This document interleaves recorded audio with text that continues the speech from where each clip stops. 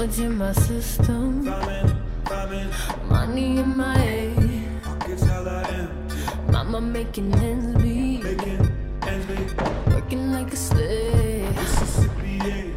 Hello and welcome to I Don't Get It, the pop culture get off my blonde cast, featuring the open-minded musings of two mid-40s curmudgeons staring down the prospect of entertainment irrelevance.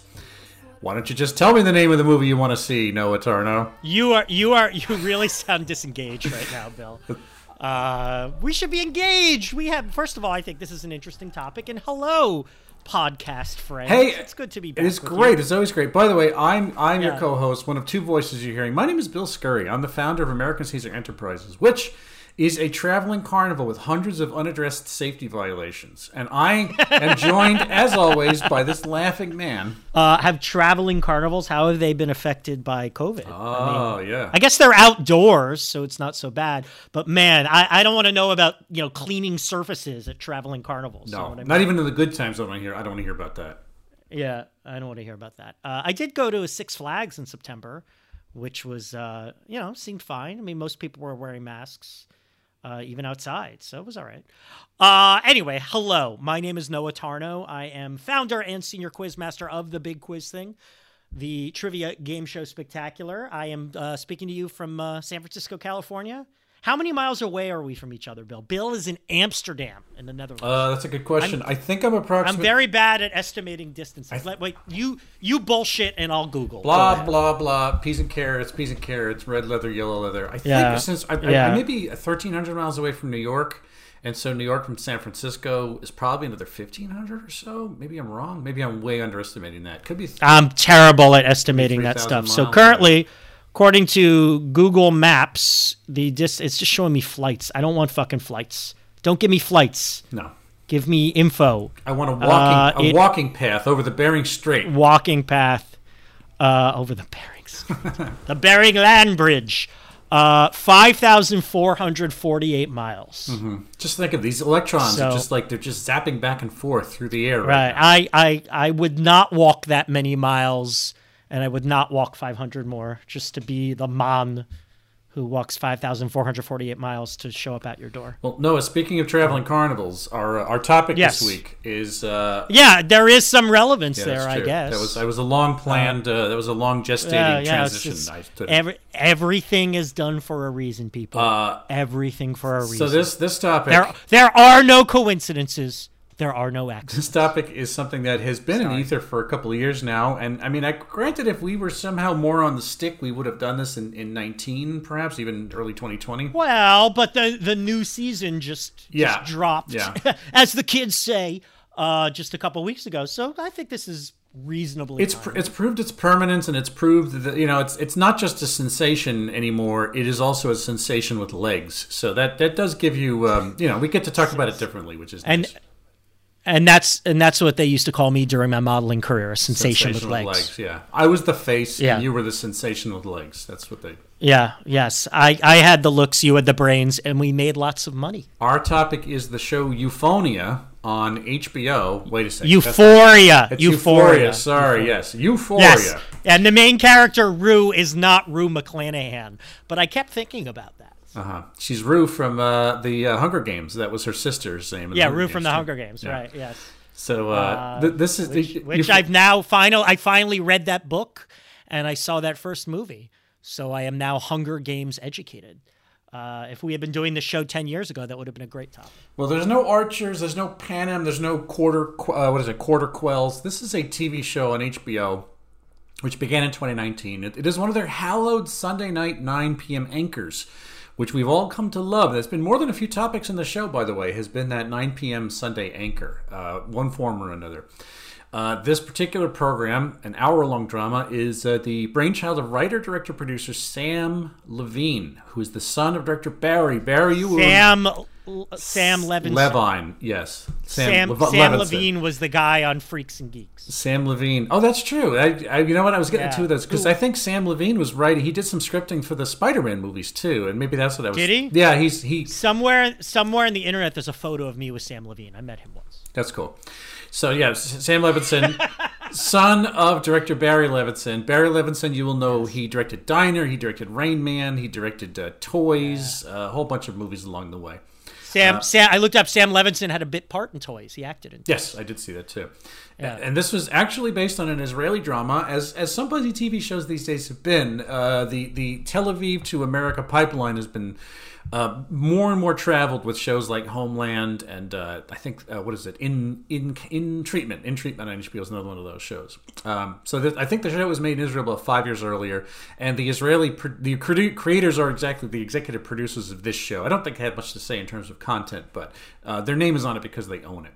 So this show, Euphoria, as you probably well know, stars our epoch's buzziest actors. Zendaya, the single name Zendaya, originally from Oakland in the Bay Area, right down the road from Noah Tarnow, in a performance for which she was awarded the Best Actress Emmy in 2020.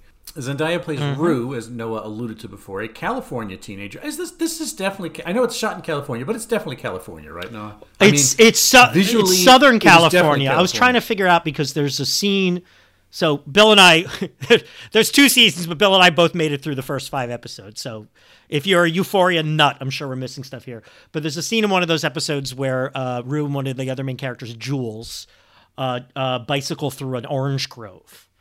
So yeah, you know, and that's I know the Orange Grove. It's in Chinatown. It's been and it's like the alleys behind houses, with the garages on each side. Like those are LA landmarks. Right. I assumed it's just like an LA suburb, unnamed LA suburb. Yeah, yeah, or it's some gigantic agglomeration of all of them. So yeah, she's a California teenager for whom the story starts in medias res after an overdose, coma, and subsequent rehab before school starts up in the fall again. And the narrative bing-boings between flashbacks and present day to add context to even the smallest interactions, all in an attempt to put you in the headspace of a young person of Rue's generation. The show's been celebrated by some, vilified by others for the frank depiction of sex, drugs, and violence, which you can either deem as being gratuitous or an honest depiction depending on where you fall in the culture comp. You guys already knew that. You saw that coming. And the most important thing to mention is that like Noah has recently commented in a past episode, but certainly not the only time, we're talking about this thing, but this is a sensation which is really seen by a haltingly small number of people. Just 500,000 viewers at its peak, and far fewer from that in the recent release season 2, and yet it has this big cultural draft because just about everybody who has a voice in media are the people who, like those 500,000 people all have blogs, blue check Twitter accounts, and they write for the New Yorker or all 500,000 Vox yes, or something. They all write for the New Yorker. That's it, yeah. Right? That's it. Anyway, so yeah, I think that puts. I'm really interested in hearing what Noah's assessment of the couple episodes he watched and what his impression. Yeah, was. so just to be clear, Rue's the main character, but it's really an ensemble piece. They're all like 16 or 17, and they live in. They're all middle class, by the way, which I think is relevant. I was thinking of some precedents. Like in the 80s, there was the book Less Than Zero, which I read when I was like 13, and that blew my mind. And then they made a crappy movie based on it. And that was about, dissolute life of California rich teens, right? Very wealthy teens, sex and drugs. And then, well, they were college students, but, and then in the 90s, there was Larry Clark's film Kids, which was about lower class teens in New York. And that caused quite a stir because, sex and drugs there. But these kids are definitely middle class. They all live in at least comfortable homes. Parents are not seen very much, but, there's every indication that these children are at least being supported. They're fed, they're housed. There's no subplot I've run into of the children being outright abused by their parents. So they got plenty of money for dope. Yeah, they're very. Money is almost never spoken of. They're very middle class. So I don't know. I read one thing that could compare it to Rebel Without a Cause, which kind of opened up this whole idea of dissolute life among. I guess those kids. Those kids were middle class. I remember James Dean. You remember who his dad was in Rebel Without a Cause? Jim Backus. Mr. Howell, Mr. Magoo. Oh, James Dean, you done it again. So, that's where we are, and we see their lives, and I mean, Rue has the drug overdose. They're all doing drugs. They're all sexually active. They're all very suffused in social media. I mean, this is set very much in the present day. So I watched 4 episodes, as I said. It definitely grew on me as I watched it. I do think I'm probably going to watch a little more. It is very well acted, top to bottom. These kids, I mean, some of them are older, are excellent actors. Zendaya, I only knew her from Star Wars, from the Spider-Man movies. She is a true talent. She's great. Most of these other kids are really good. Her best friend, Jules, is a trans girl played by a trans woman actress named Hunter something. Schafer. Hunter Schafer, thank you. And I looked it up. She's actually, I don't know if this is her first acting job, but she's actually a very well-noted LGBTQ activist. She's been written up as, one of the 30 under 30, all those stupid lists that make you feel bad about yourself. And she's quite good, and so it's very well acted. It's well filmed. I mean, I want your perspective on this. I think it sort of has some music video techniques. The music's great. So I think it is very well shot and well edited. The characters are complex and great use of music. I mean, I was saying to Bill, I don't like any of these people. I think they're all kind of pathetic assholes. These kids are not particularly nice, and they're all just sad. They're damaged. And like I said, they're not abused, so I'm not sure where the damage comes from for most of these kids. So I just look at it and say, these kids are assholes. No, I know life's tough, and I want to grant you grace, but fuck it. Okay, fine. Rue's dad died of cancer when she was 12. That's rough. But her mom doesn't seem to be a bad person. She's a fucking asshole about it. I know drugs are hard, and they're, I mean, I never got sucked into drugs, but fucking just live your life. Stop being a jerk. And this guy, Nate, played by Jacob Elordi, good actor, but wow, he is the scum of the earth. And even Jules, so Jules's mom is gone for some reason. She was kind of crazy, but they say she loves her dad. She lives with her dad, and her dad certainly seems supportive of her, transitioning and all that. But she's out there picking up men on the internet and letting them fuck her in hotel rooms. I'm sorry, I hate to sound like an old man, but get it together, I don't see living the life this way. I don't really see why you do this other than you just fucking suck. So that turned me off a little. I mean, they're complex characters. They're interesting. I don't like them. I also think the tone of the show is a little inconsistent. There's soap opera-y twists. The soap opera element is what I think kept me interested. But then there's some shallow interpersonal conflicts. There's some weird moments of surrealism that are interesting but feel out of place. Like the drug dealer who looks like a 9-year-old kid. Are we supposed to think he's a little kid, or is he just... He kind of came off as I could see that being in Oakland, Right, but he came off as like a Benjamin Button kind of guy. I don't know. And there are even a few moments of silly comedy. But my biggest takeaway from this show is that it depressed the fuck out of me. I don't like these people, and I've said it on the show before, and I say it a lot, and I think about it constantly.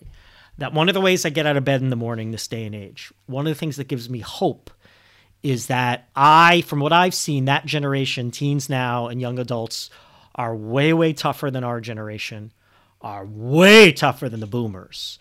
They never, and this show hits you right out of the gate with the hard shit. Like the first scene, they reference 9/11, these kids growing up with active shooter drills, cyberbullying, constant harassment. These kids have been through the fucking gauntlet. And in life, my general takeaway is that, they roll with it way better than we do. They've rolled with the pandemic way better than we do. I see that on my nephews, and I see that in their friends, but those kids are pretty privileged. So I look at these kids who seem to be somewhat privileged, and the fact that they are so awful and just jerks and detached. I mean, I know it's a TV show, but there's no mention of money. There's no mention of creeping fascism. There's no mention of environmental decay. I mean, I think these things are central to life. And even watching a TV show, and I know it's a TV show, but sorry, I'm really spitting out here. this is important. But here's why I couldn't put all that important stuff aside and just watch these interpersonal conflicts is I could do that with Ted Lasso, because Ted Lasso was pretty much a comedy, so it wasn't rooted in the real world so much. Lately, my favorite show is Ozark. I love Ozark on Netflix. It just dropped the first 7 episodes of the 4th season. Love it. And Ozark is dark, but it's so dark, it's detached from reality in a bit that I don't feel like, oh, they're not talking about Donald Trump, so, I'm not interested. But Euphoria feels real enough, and the stuff I've read, there's a great article that I'm going to reference later in Vogue from a teenager from Oakland, and he gives it a review, and he says it's very true to life. So if this is true to life and there's no cognizance of what matters in the world, and it's just assholes like, winding the clock down until, apocalypse, it's a bit of a bring down.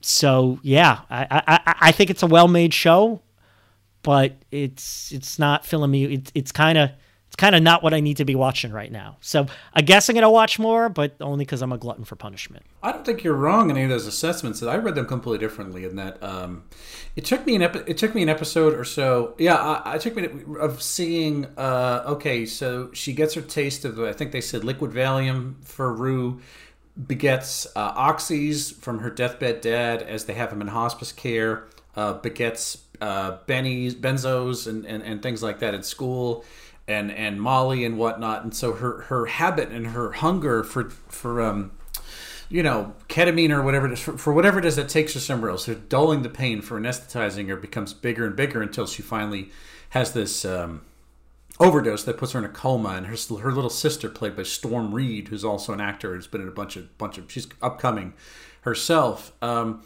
it's like, okay, I understand the dad is vanished. He's not there anymore, and it's like that's kind of a blank space, not omitted. I think it's telling by deletion. It puts like a cavity or a missing tooth. It says something by it not being there.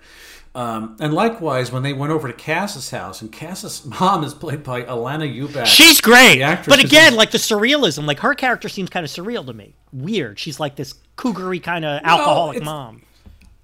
I love the fact that she always has that little bit of the mascara is a little drippy on her, and she's slurring her words a little bit. She's sort of padding around the house barefoot with this gigantic mug of Chardonnay, and it's like, oh, and then you go down the line for each of these kids' parents, and there's different levels of fecklessness and different exhibitions of fecklessness among the parents, and it's like, again, that's not the text, that's the subtext.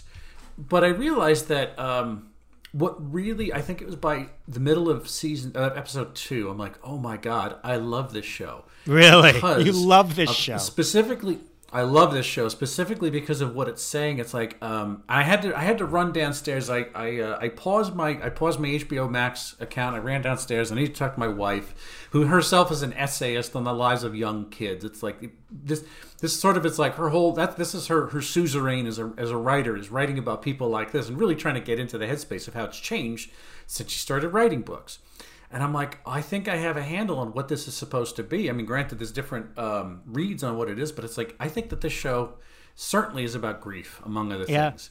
But it's this idea that you're right. It starts off with the towers falling. That is almost like, bang. She was saying she was in the hospital. She was born like 2 days after 9/11. She says, yeah, something exactly. like that. Less than a week. But it's like there is this vacuum in the show. That Levinson, I don't know why I keep calling him Levine. Levinson himself is essaying, and we didn't mention this, but Sam Levinson had a lot of depression, I don't know if he was institutionalized or he was definitely in rehab. He said he had a drug problem, as a teenager. And he's 37 years old now, but he's talking about things that he knows. He's been through these steps. He just wasn't a girl when he was doing it, but he had all the power in the world of a guy like Barry Levinson to help get out of it, which is why he's able to fuck around, piss his life away, and then get back into Hollywood as he's approaching 40 and create this buzzy show. But I mean, there's a very knowing quality here that these kids are all growing up in a complete an environment of nihilism. What this show isn't saying, Noah, is exactly what you said. There is no mention of climate change. There is no mention of fascism. There is no mention of the end of nations and an end of democracy. And I think that all that stuff is baked in. You just have to look under the surface and see there's a screaming vacuum of nihilism where their parents, who are our age thereabouts, our age to a little older. So these kids are supposed to be our sons and daughters, generally. I mean, then the actors are too old for that, but the characters are the right age. I actually just looked up this woman. You said Alana Ubach. She's the same age as us. She was born the same year. Yeah, as us. she's the same age, born in 75, yeah. And it's like the parents are all disconnected because they're the ones who inherited this fucked up world from the boomers. And they, all the dad wants to do, the Eric Dane character, I forget what his last name is, the alpha male's family. Jacobs. So Cal Jacobs is the character's name. Right. Yeah. And so he's this driven capitalist, this brawny, broad-chested white man who just encourages this killer instinct, this zero-sum instinct in his children, and the son has no idea what to do with it other than to emulate it without realizing what he's doing. And it's like all the parents have different levels of engagement, but the one thing that all these kids have is no future, no hope. Even if they're not. It's not that they lack material, possessions or comfort. It's the fact that there is no future. The world has been chipped away at it, and these kids are all inside of I could certainly say a post-Trump vacuum, even though it never addresses it.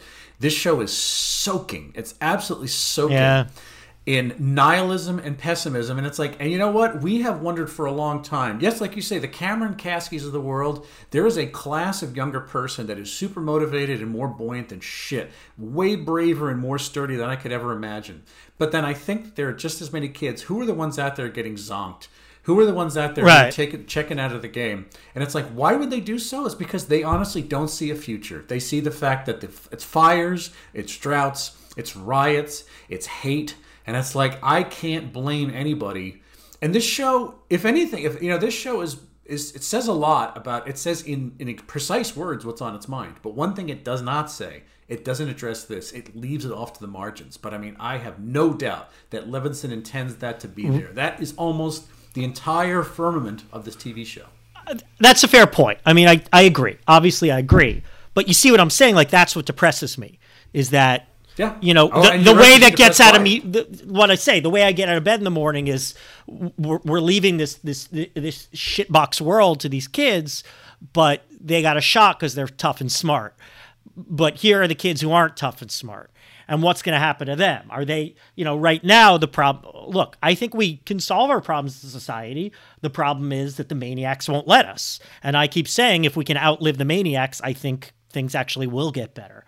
But the question is, we can outlive the maniacs. That was, honestly, that was the craziest shit I've ever experienced. What was it? The fucking dude with the long hair and the fucking gun? What was his deal? I've heard that a couple teenagers are really into this. Word got passed to me, my kid loves this show, Euphoria.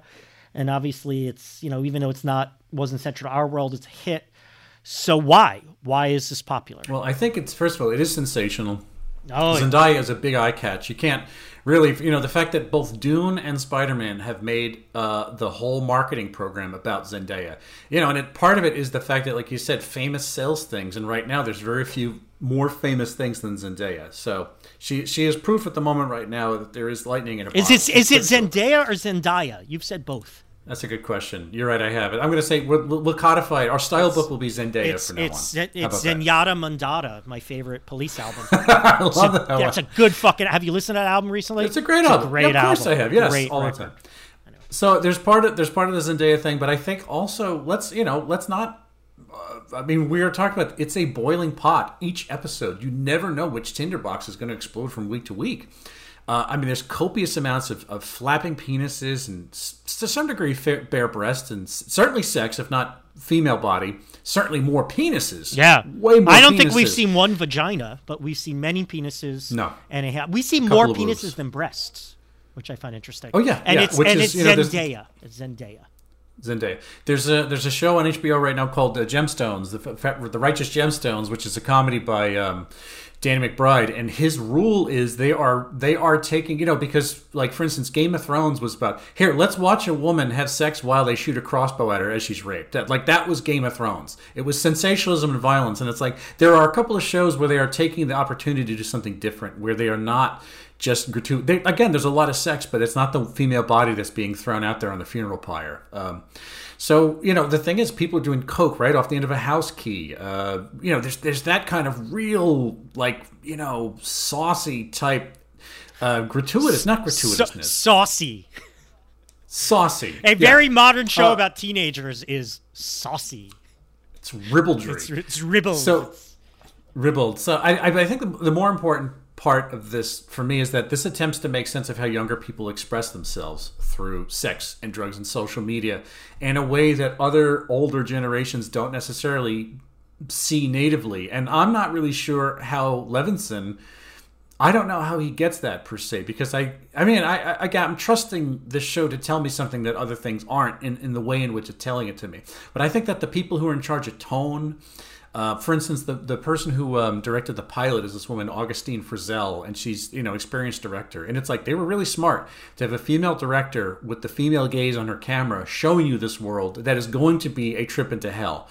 And it keeps up the look, the visual look. And again, the gaze of the camera, as it shows you breasts and it shows you penises, it's pulling back. Maybe it's hard to not be titillated by secondary sex characteristics and primary sex characteristics in people. But it's like, things aren't necessarily romantic. Things aren't necessarily sexy if you're watching sex. It's not. And, is there any romantic sex scene we've seen so far? In this one, no. They bordered on violence. They bordered on transgression until they were shut off. Which makes sense. Part of the reason I'm watching is I want to see some romance, like Kat, that girl Kat, and the boy in our biology class. Like, I'm rooting for them just because I want to see some romance. Yeah, I like how she said you're giving off shooter vibes. Yeah. Was that what she You're said? giving as soon as he sits down next to her, he's a new student. He introduces himself. She says, "Please don't be a mass shooter." He said, "Am I giving off shooter?" Yeah. But they end. I don't know. I mean, again, we're 4 episodes in, and there's a season and a half. So it could go anywhere. Yeah, we don't know. We don't know. Anyway, but what do you make of it? What is besides just the simple bit of sensation? What do you make of it's saucy and ribbled for sure. It's cool and it's appealing. These are beautiful people. I mean, all these kids are attractive. They are beautiful people. Even the ones in Ravages of Drug Abuse, that's another issue we'll get up to. They are gorgeous. They have nice bodies.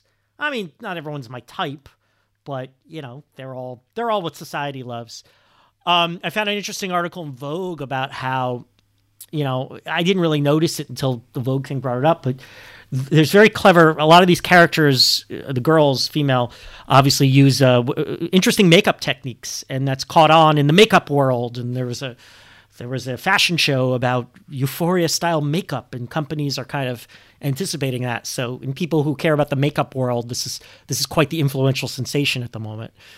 It's well done. I did find myself getting sucked into the soapy elements. I found, as I said, the music and the lighting and the filming and the editing were all original and fresh and engaging and impressive.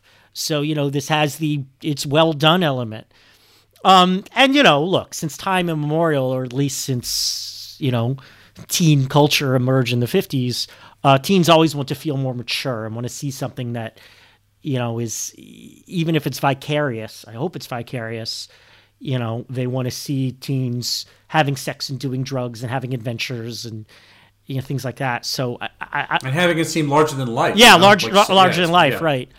And I think it is. I was reminded of a topic we did last summer, that movie Zola, because I thought, and maybe I can't really put my finger on it. I feel like maybe another thing we've looked at, I said this about, but it's a very modern show in that it is, 2019, so it's not about the pandemic. I mean, I think most TV shows are going to have to skip that, obviously. I mean, I'm sure there'll be movies set in the pandemic in the future, but it speaks in the current language in that there's a lot of diversity that is not really spoken of, right? I mean, interracial couple where that is never even brought up as an issue, and Rue is biracial, and that's never brought up as an issue. And the trans character, the trans thing is not made a big deal of, at least mostly. There's a lot of texting, and you see the texting on the screen. There's a lot of engagement with social media. There's a lot of engagement with, performative sexuality. I'm having sex so that people know I have sex. The girl who becomes a cam model, shaking it on camera so guys will pay her, right? is very keyed into modern technology and how teens really live their lives via modern technology. So it feels very current and of the moment and has a keen understanding of the language that teens speak and the way they live and the way they express themselves. So, it's kind of a no-brainer that this thing's a hit. And it's also kind of a no-brainer that, there's a backlash. Wait, did you not wash your hands? What the fuck are you talking about, Maddie? I can't believe you took a shit at a party and you didn't wash your hands. Yo, what's up? My name's Travis. Noah, would you have liked this when you were living this very same kind of life yourself as a kid? I think I would have. I think I really would have liked... I would have appreciated what's quality about it, and I would have liked the vicarious... I like to think kids are watching this and enjoying the dissolute lifestyle vicariously. That would have been me. Like, in high school, I started getting into classic punk rock, but, I never got a tattoo. I never had spiky hair. I never did drugs. I mean, I didn't... only illegal drug I've ever done other than, drinking early was marijuana, and I didn't do that when I was a teen. So, I liked this stuff vicariously. So I think I'd be watching this and enjoying this, but I don't think it would be pushing me to, I would have wanted to have anonymous sex, but, I don't think this would have gotten me there. And I definitely wouldn't have pushed me to have drugs. Have drugs. That's a good one. Do drugs. Wouldn't have pushed me to eat drugs, Bill. To smoke drug cigarettes? To smoke the pot. Yeah. Much like you, I too didn't drink to excess. I didn't do drugs. I didn't have relations with the opposite sex. Relations. As you How know. saucy you are having relations with the fairer sex. I didn't keep a handkerchief up my sleeve and dab my brow with it when I got sweaty. Among all this frippery. But I mean, this show. It's hard to. One of the things I thought about, I should say, when we talked about doing this in the abstract as well, this is going to be filthy and prurient entertainment, and to some degree, it is. It's not certainly only that, but that's part of the point. Is that it is kind of filthy and prurient entertainment, and it's like Teenage Bill loved filthy and prurient entertainment. I mean, scrambled cable and Shannon Tweed movies and stuff like this. It's like that's the whole point of this stuff was to get the boobies and the sex delivery methods. But it was so rare when we were kids. Now kids can dial up boobies 24/7, which cannot be good. Well, I know, but I mean this does it in in a way that it skeins it with with boobies and with drama and all those things. I don't think I would have punched into the whole idea. I had no relationship to kids who were having sex and doing drugs and falling between the margins necessarily in the way they show this. So, people would look at this as almost like anti-hero story. It's like, this is telling our story of a marginalized generation of young people who are being left to, fed to the wolves. It would have been, in other words, probably pure escapist entertainment. I would have watched this the same way as I watched John Hughes movies. It was the sad obverse to John Hughes movies and not necessarily like the fun... I'm going to do this. I wish I could do those same things someday. I wish I could drive around Ferris Bueller's the red Porsche or whatever with Cameron and Sloane. It's like, no, none of those things were aspirational, but they were just fun adventures to watch along the way. And this would have been not a fun adventure, but it certainly is larger than life. And it has all the things that Teenage Bill would have punched into without that darker side. Of course, you know what? To be honest, that darker side didn't exist for us in 1991. I mean, it was a much different world when we were the age at these, 91, 92. When we were these kids' ages, we had a much different society, and what it meant to be so dispossessed, what it meant to feel left behind, seems now like small ball. It seems like AAA baseball compared to what these kids have to deal with in terms of what the future's coming. So, I mean, it's at a scale. The looking at this with younger eyes that Bill Scurry had is at a scale to what it looks like as an adult,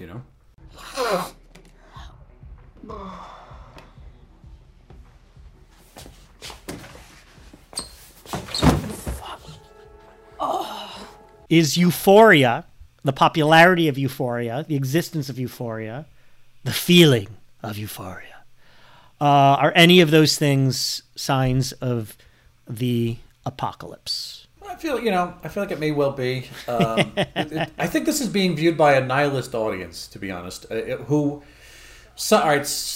I'm saying some people. Well, okay, but again, I think I would have been into it. It would have been vicarious for me. Right. Oh, yeah, definitely. But I mean, there's also, you're dealing with a recalcitrant audience base. In many cases, they're incapable of reading a multi-tiered message, where I do think that, for instance, the people who were getting, was it Dare? That was just a news story that came out recently, that Dare was accusing this of glamorizing drugs. And it's like, I don't think it's accused. This is not glamorizing drugs, but hey, I'm not going to tell Dare their job. I will. Dare sucks, but continue. That's kind of the point.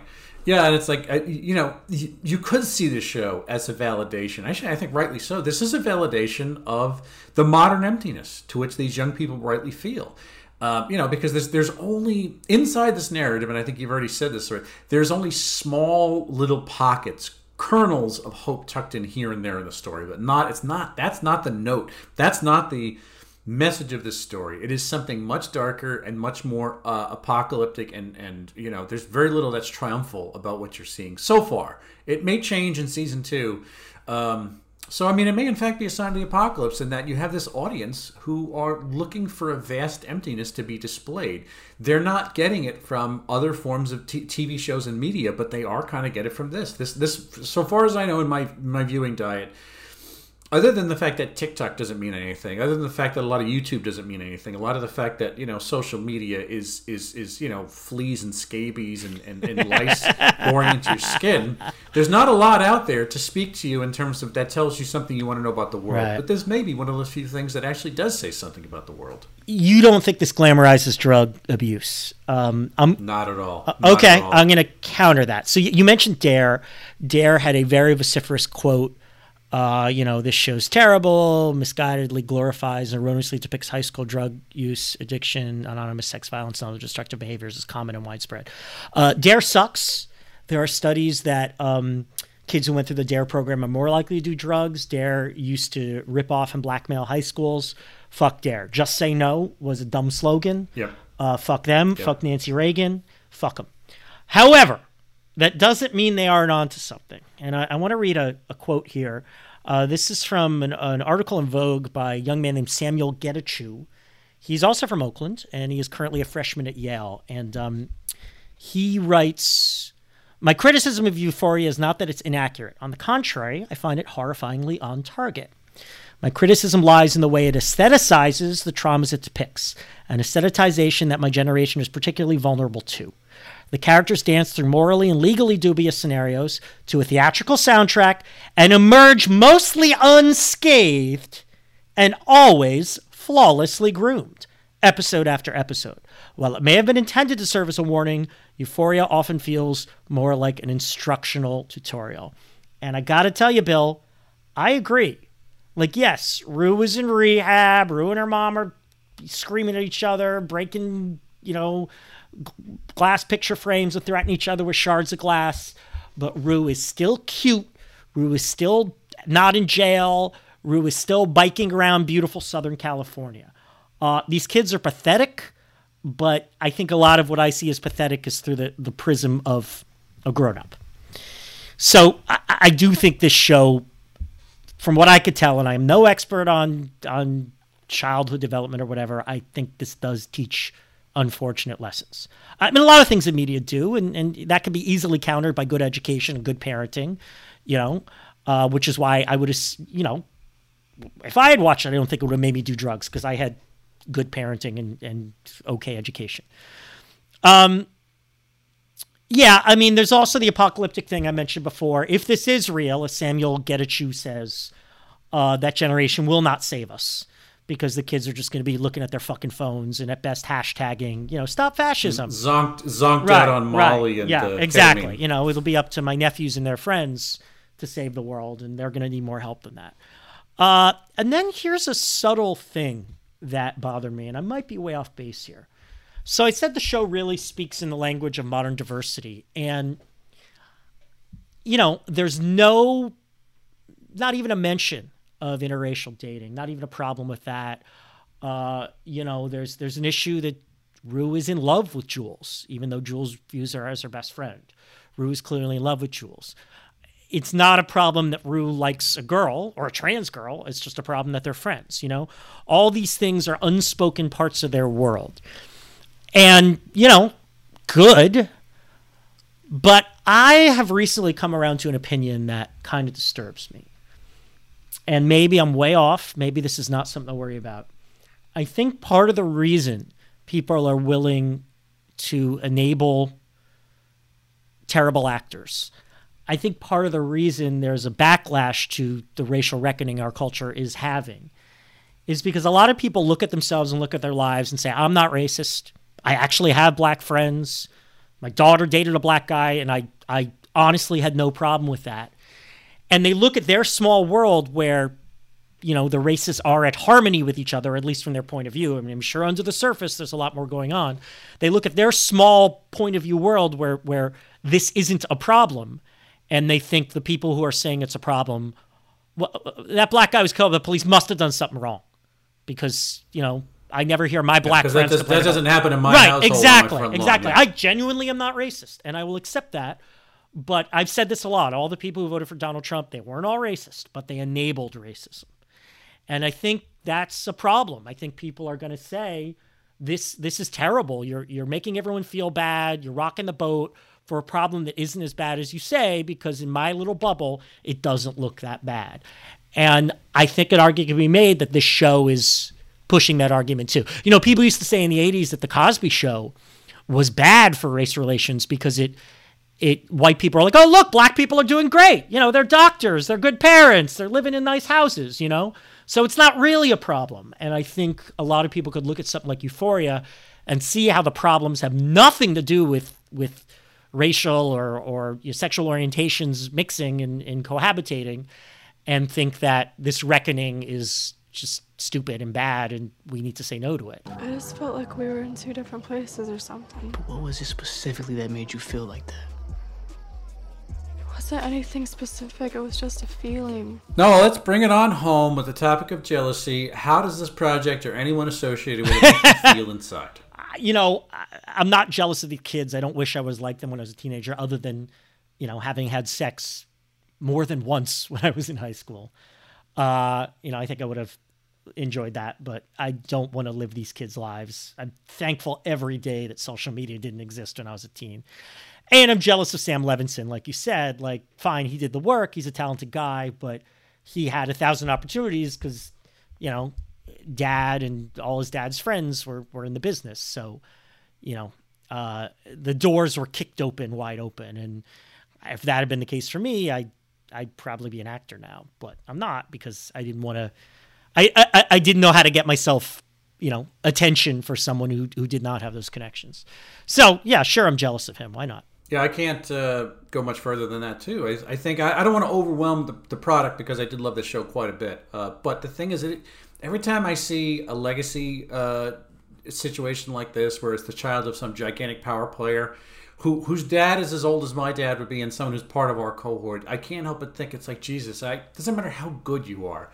There's advantages, and I'm not saying you shouldn't be in the business. It's just that there is advantages you enjoy because your fucking dad made Rain Man that the rest of us aren't going to enjoy, And it's like, look, Levinson got to, again, he fell through the margins, to use something I said earlier. He was in rehab for a while. He fucked around. It's like he had all these things, and it's like, I think most people, that would set them back, and they'd be lucky if they were selling aluminum siding, much less creating shows for TV. But I mean, again, the beauty of having a powerful father in this industry, and again, it's not like Barry Levinson go around open doors, because it's like his career is sort of moribund, and it has been for he's working, but he's not moving the needle. I mean, I know different for you, but I think of all my dad's buddies who would do a favor for me because they're like my uncles, and if those guys are like agents or producers, I mean, they're not for me, but they probably were for Sam Levinson. So yeah, no, it's true.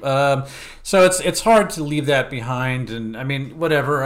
As I sit here and I tell Noah off the microphone on this show, it's like I could feel that way about Ivan Reitman's kids. I could feel that way about Lawrence Kasdan's kids, and anybody who pretty much is like, hell, the actress, Andie MacDowell's daughter, who was in Once Upon a Time in Hollywood, and there's just, you go down the line, there's so many legacy cases, and some of them, some of them work, some of them don't, but it's always like, well, I don't think you earned it, but who am I to say? Don't listen to me. But By the way, we didn't mention that at least thus far, still a very minor character. is this character Lexi, who's played by Maude Apatow, who is the daughter of Judd Apatow and has been in a ton of movies already, mostly Apatow movies. Yeah, and Leslie Mann, who I just has got to be in my top 5 most crushed actresses. I think she's gorgeous and a great actress, and I wish she did more. Anyway, so to know that she has a daughter who's like of sexual age just depresses me even further. So there you go. Well, hey, This Is 40 was 10 years ago, so those actors now are. Yeah, 50, I guess. right? I guess. How old is Leslie? So keep talking. I'm going to look up Leslie Mann and see how old she is. Well, I tell you, Rudd is 53, I think. So put that in your pipe. Who's 53? Rudd, who was the co-star of Paul Rudd. Yeah. Didn't they determine, isn't he now older than Wilford Brimley was in Cocoon, something like that? Yes, yeah, exactly. That is correct, if you can believe it. It's fucked up. Leslie Mann will turn 50 in March. Right. Yeah. All right, so tell me about the Felonian scale. Yeah. Where does this fall on the XYZ axis of things we looked at? All right, so, it's similar to a lot of things we looked at, things we talked about teen, this is the remit of our show to talk about what the young people are into. So here's what I came up with. I mentioned Zola before, which I thought was a very well done movie. Take Zola, subtract 13 Reasons Why. Remember that show? I certainly It's do. about teens and suicide, but felt a lot more artificial than this. Then you take that, you divide it by Ginny and Georgia, which was about biracial mothers and daughters connecting, but a little sillier, a comedy. And then you add Cuties, that movie that very controversial because it seemed to glamorize younger than these kids prepubescent sex. So there you go. Zola minus 13 Reasons Why divided by Ginny and Georgia plus Cuties equals Euphoria. Took me a second to remember the name of the show. Euphoria. Eurythmics. I like this quite a bit. I don't have a big quadratic equation chain like you did, but I mean, I certainly am very willing to put this up to the top. I feel differently about this because maybe it's the mood I was in. Maybe it's the fact that I don't watch a ton of episodic TV. It not just that the fact that it felt cinematic, but it felt cinematic over the course of 8 episodes. By the way, I'm really glad that we're not talking about a 13-episode build, that this is 8 episodes, and I assume it's going to be a packed, dense 8. I hate when a TV show overstays its welcome. Recently, I was thinking about something we talked about that was really sweet. We mentioned Lasso, and I thought Lasso, it was really hard to object about anything in Lasso because it seemed to do its work so well. And it's weird because this is like a dim mirror universe image of Ted Lasso in terms of it depresses you. It wears you out. It dares you to go forward, and yet there's something really compelling. And I think that darkness really drew me into it more than the lightness got me to go with Ted Lasso. Because with Lasso, I watched the first season. I have the second season, but I never went forward with it. There was just something not compelling about seeing what sweet things, even if it's a little pickled or brined in the second season, I kind of know what I was going to get. And yet there's a different ride altogether that I was going to get with this. This felt even more like Black Mirror in some ways. Wow.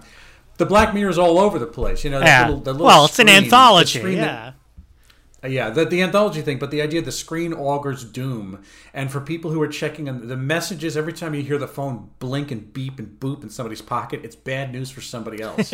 Is there anything more Black Mirror than that? I don't even know. But there's something really compelling about this, and I think you mentioned the idea that the camera moves in really complex ways, and very Scorsesean type tracking motion. There is that fourth episode we watched takes place mostly at a carnival. And when you first introduce the carnival, there's this long tracking shot weaving around all the people. Beautiful. You see a lot of the main characters. They're basically on the phone to each other, mostly trying to find each other. Very well done. Very well done. So are you going to keep watching this? I'm curious. I would like to. It's not a matter of interest because I'm working on video projects. Right. And I put my effort into watching features. And so to watch 1 or 2 movies a day kind of obviates being able to watch a bunch of TV shows. Right. Again, that is my attention span, and that's my where I put the effort is into eating films. Eating films. Yeah, that's just my thing. See, I think I might keep watching because I mentioned Ozark before. I fucking love that show, and I devoured this part 1, season 4, 7 episodes came out a week ago yesterday, and I finished it, I think, Wednesday. So I kind of, you have that itch when you finish something you really liked. You need something else, even if it's not as good. And, I'll at least go through a few more episodes. I mean, it is entertaining, but I don't know. Maybe for my mental well-being, I need to stay off something so depressing. You may need to take a break. Well, this afternoon, let me say this. This is interesting. This afternoon, I am judging for the first time an online high school debate tournament. And I'm hoping that balances out Euphoria when I actually listen to smart, thoughtful, intelligent teenagers, right? Who presumably will not be high as they do this. So I'm hoping that balances out my faith in the new generation. Presumably. Yeah, presumably. Well, we will see. Well, if you'd like to find past episodes of our show, look on Apple Podcasts, SoundCloud, Google Play, and Stitcher. Me and Noah have to have a discussion about whether or not we're going to continue with Spotify, by the way. If you've been following the news, this is all the rage of this weekend. We're going to should we be a bunch of Joni Mitchells, Noah, or should we take the few scant listeners that we get from Spotify? Like we have to figure out a way of what we're going to do. Join in the anti-Joe Rogan thing or not, But how do we hurt big Spotify? Is the question. Yeah, because they really count on us. That's really important. Yeah, I don't get it. We're going to move the needle. Yeah, exactly. If it wasn't Neil Young, we're the Neil Young and I don't get it are the hottest acts on Spotify. Sure. Tweet to us at Noah and Bill Show. Write to us, noahandbilldon'tgetit@gmail.com. Give us a review on the aggregators. Don't worry about Spotify for the minute. Just work on Apple Podcasts and SoundCloud. And seriously, come on. If you like the show, and I know many of you do, thank you. Give us a review on iTunes. It really helps people find the show. It really helps boost up our ego in this terrible time for my fragile ego. So yeah, just give us a review on iTunes, hopefully 5 stars. And tell us why you like the show and, say hello. And, Bill, we should probably read. If someone gives a real good review, we should probably read it on the air. Yeah. Or whatever. So the little red, you get the little red light over your door. Right. So if you do leave a great review, let us know and harass us and ask us to read it, and we will read it. If you don't ask us to read it, we might read it. It has to occur to us. So there you go. So I will continue doing my rhetoric and my rhapsodizing on Twitter at William Scurry, and my video content is on YouTube, youtube.com/AMCaesar. And now Noah will say something about his own legacy. Yes, so I run an actual business, the Big Quiz Thing, bigquizthing.com, America's finest providers of corporate and private trivia events, virtual and in person. We are creeping back. We were supposed to do, Bill, an in-person event tonight in New York, and then the snowstorm put it off till next week. So stupid bomb cyclone. It's always something in this day and age. So learn about it at bigquizthing.com. We make trivia fun for everyone. Well, until the next rousing episode of Teenagers in Peril, we don't get it. A production of American Caesar Enterprises 2022.